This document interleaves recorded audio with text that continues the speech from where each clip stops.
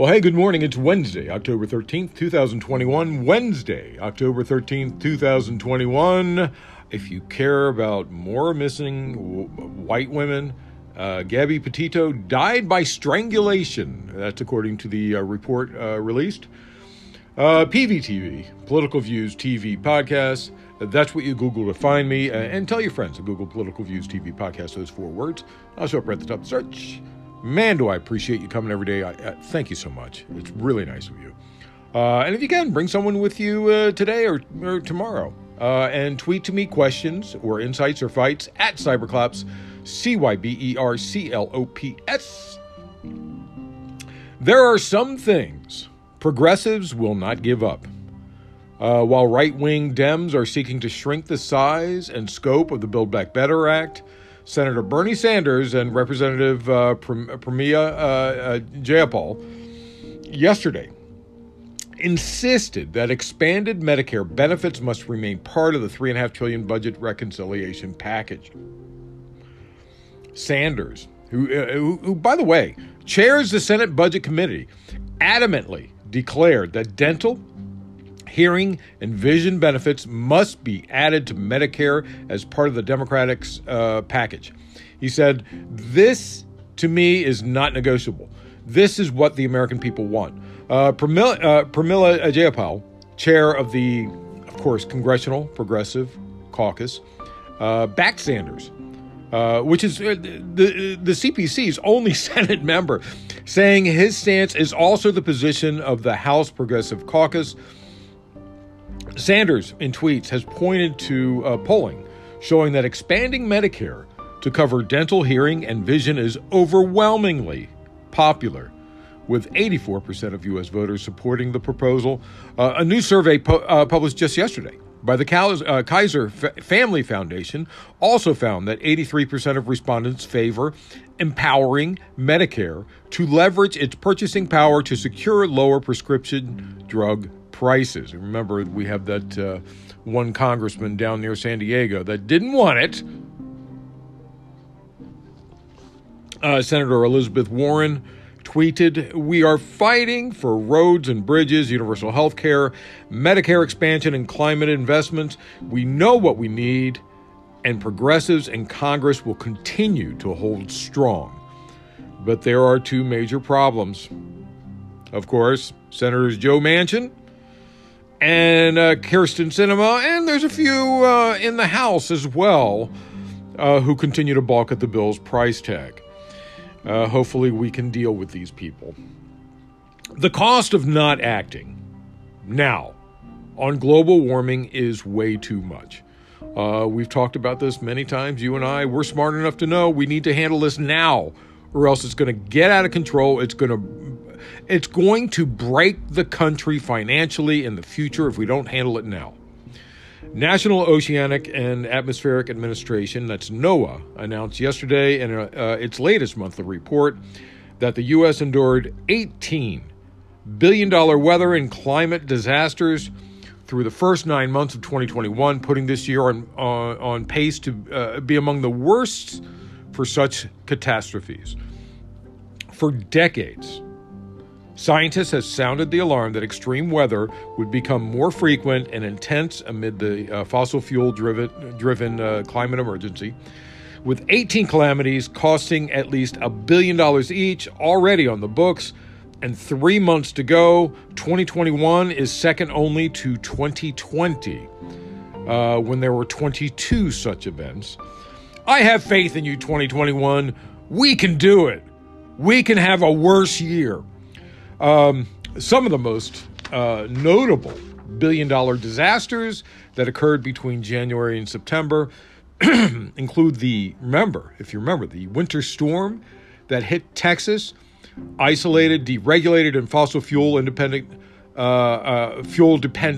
power grid, causing dozens to freeze to death, while Ted Cancun Cruz vacationed in, of course, Cancun. That's why he's called Ted Cancun Cruz. There were relentless western droughts, heat waves, wildfires that have burned nearly 6.5 million acres, to date and killed over.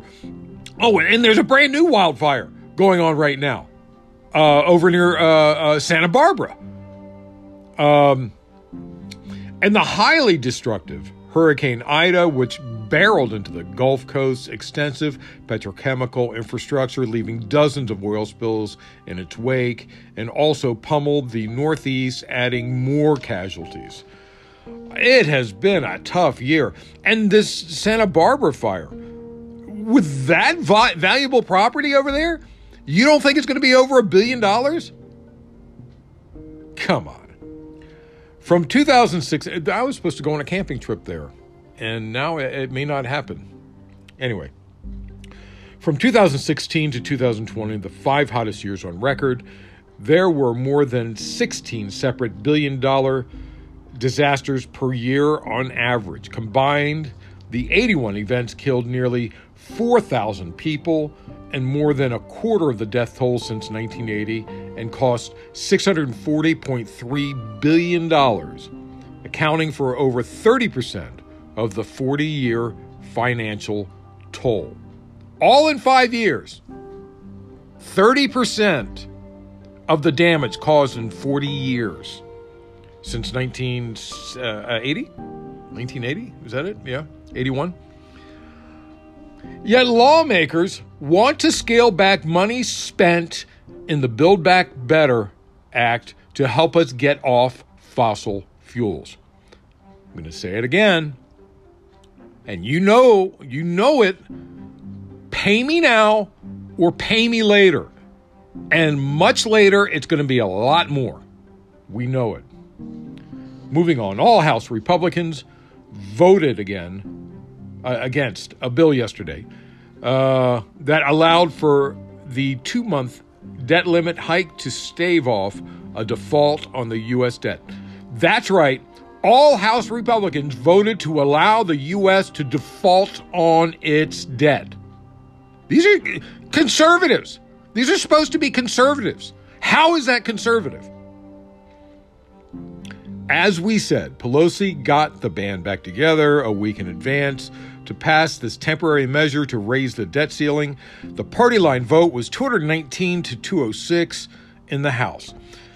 House Republicans slammed it as a step that would unlock a wave of Democratic spending in the near future.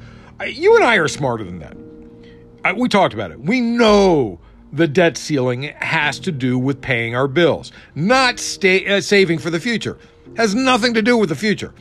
The debt limit deals with the U.S.'s ability to pay its bills and doesn't authorize any fresh spending by Congress.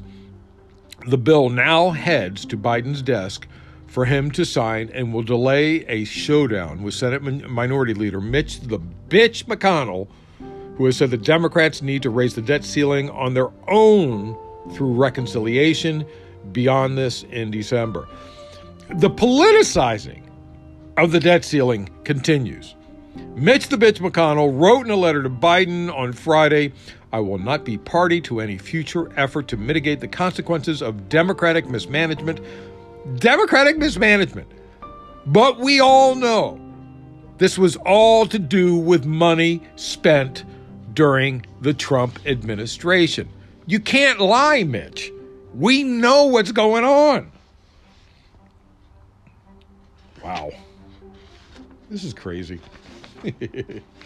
Anyway, we're moving on.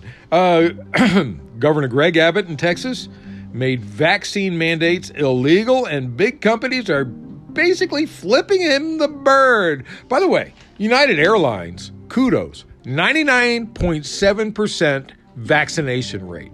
99% out of 60,000 employees, 67,000? How many do they have? They have a lot of employees.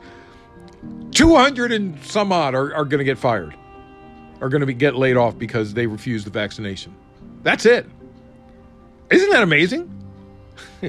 And they started this long before Biden said that he would require it. Anyway, Governor Greg Abbott saying that mandates are illegal. Major airlines based in Texas understand that vaccinations are one of the most effective ways to protect public health during COVID-19. They plan to ignore Abbott completely. Other companies, large and small, should follow suit, no matter their politics and threats in Texas and elsewhere. There's early evidence that vaccine testing and mandates work, and plenty of companies were making use of them well before Biden said he would ask the Labor Department to issue rules for corporate America. Abbott warned he would fine companies and anyone else caught ignoring his order, and would stop short of jailing transgressors only because jail is not an available penalty for violating the executive order. Southwest Airlines said yesterday, according to the president's executive order, federal action supersedes any state mandate or law, and we would be expected to comply with the president's order to remain compliant as a federal contractor. Remember, airports are on federal land. International airports are on federal land. I think local airports are also, if I'm not mistaken. And Southwest isn't the only one. American. 7 other carriers based in Texas are ignoring him. Other companies are ignoring him too, because you have to protect your employees. You're required by law to protect your employees. Anyway, Russia, China. And this is a big one. During his visit yesterday to the Kazakh capital of Nur-Sultan, Russian Foreign Ministry Sergei Lavrov declared Moscow's stance on a very important issue.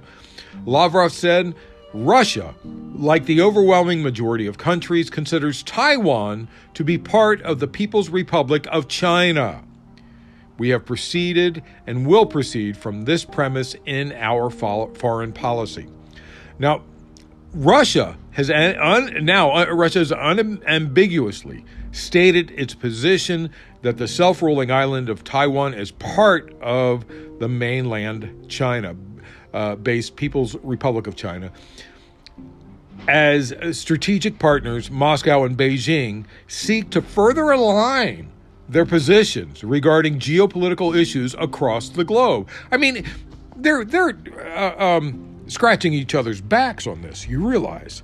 But Russia, of course, in its list, Russia includes the U.S., saying that the U.S. doesn't recognize Taiwan, that the U.S. says it's part of China.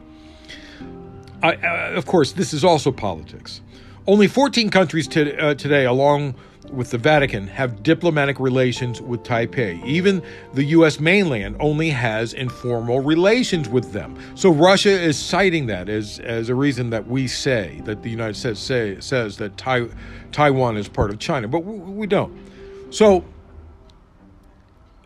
him saying that most countries recognize this is sort of, kind of not entirely true.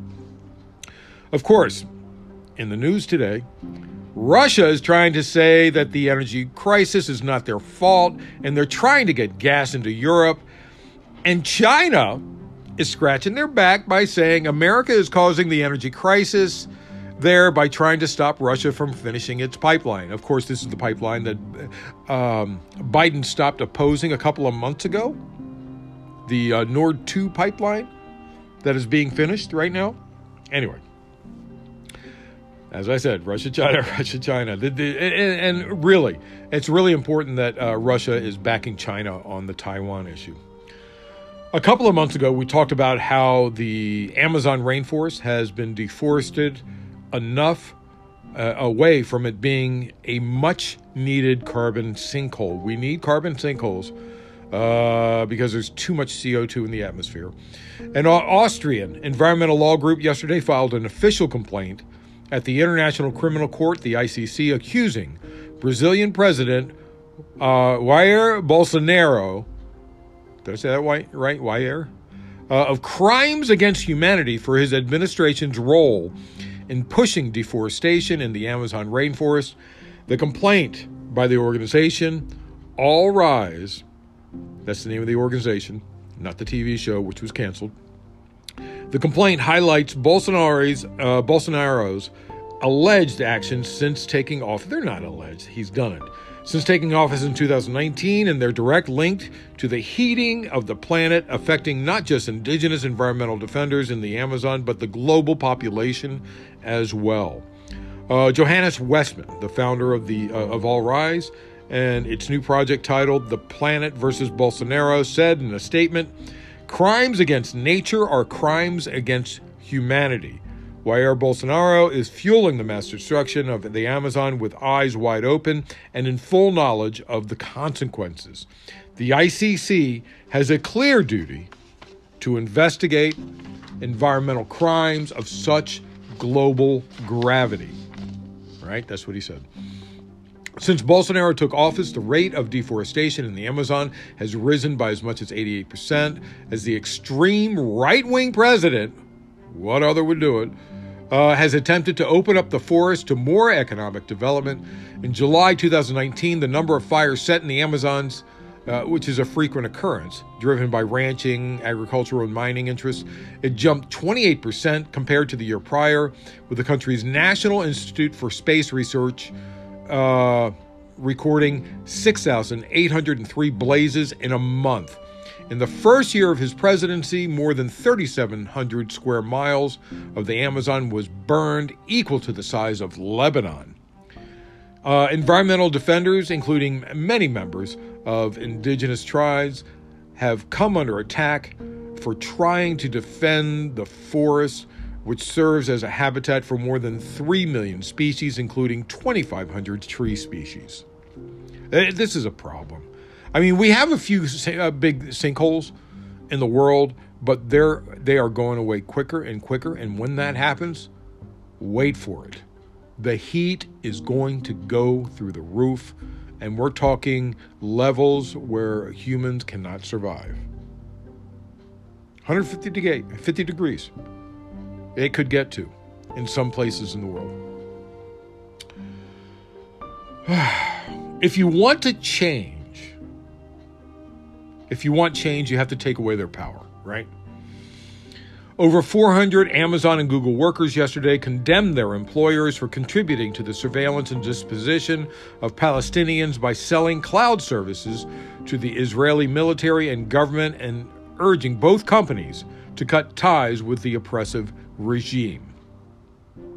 Employees of Conscious is their name. They chose to remain anonymous due to fear of retaliation. They wrote in a statement, "Our employers signed a contract called Project Nimbus to sell dangerous technology to the Israeli military and government. Project Nimbus," the workers explained, "is a $1.2 billion contract to provide cloud services for the Israeli military and government. This technology allows for further surveillance of and unlawful data collection on Palestinians and facilitates expansion of Israel's illegal settlements on Palestinian land," which really has to stop. I've had it. This contract was signed the same week that the Israeli military attacked Palestinians in the Gaza Strip, killing nearly 250 people, including more than 60 children. If you remember, when we reported on that, we talked about that. The technology our companies have contracted to build will make the systematic discrimination and displacement carried out by the Israeli military and government even crueler and deadlier for Palestinians. They added, "We cannot look the other way, as the products we build are used to deny Palestinians their basic rights, force Palestinians out of their homes, and attack Palestinians in the Gaza Strip, actions that have prompted war crime investigations by the International Criminal Court." And I would agree. And I remind you, being pro-Palestine does not mean you're an anti-Semite. I love all people. But it's clear who's repressing who here. Moving on. William Shatner has become the oldest person ever to go into space at 90. On the New Shepard rocket, Blue Origin, Jeff Bezos. If you remember, Mercury 13 astronaut trainee Wally Funk was the oldest person at 82 when she went up in July. Now here comes my nerdiness. The news is telling you this is 250 years before James T. Kirk, that character, went into space. But in actuality, Kirk was in space around 2240. Not 2266. They're claiming 2266. He was in space around 2240 when he traveled to Taurus 4. This was 20 years before he became a ship captain. More than 20 years. So him going up today is only about 220 years before his character went into space. Because Jim Kirk was on Taurus. He was born on Earth. But he was in Taurus 4. I'm such a nerd. He was on Taurus 4 during the CODIS, when CODIS killed all those people. He was on Taurus 4. He was one of the 9 survivors. Why do I know this? Anyway, that's it. Yeah, that's it. Thanks for listening. Wednesday, October 13th, 2021. Wednesday, October 13th, 2021. Under 23 minutes. That's not so bad. PVTV. Political Views TV podcast. That's what you Google to find me. And I'll show up right at the top of the search. I truly appreciate you. It's really nice of you to come. Bring someone with you today or tomorrow. Tweet to me questions, insights, or fights at Cyberclops. CYBERCLOPS. And remember, always remember, government profit is measured by the betterment of the people. Don't you ever forget it. I'm Peter Lawrence, reporting from Los Angeles.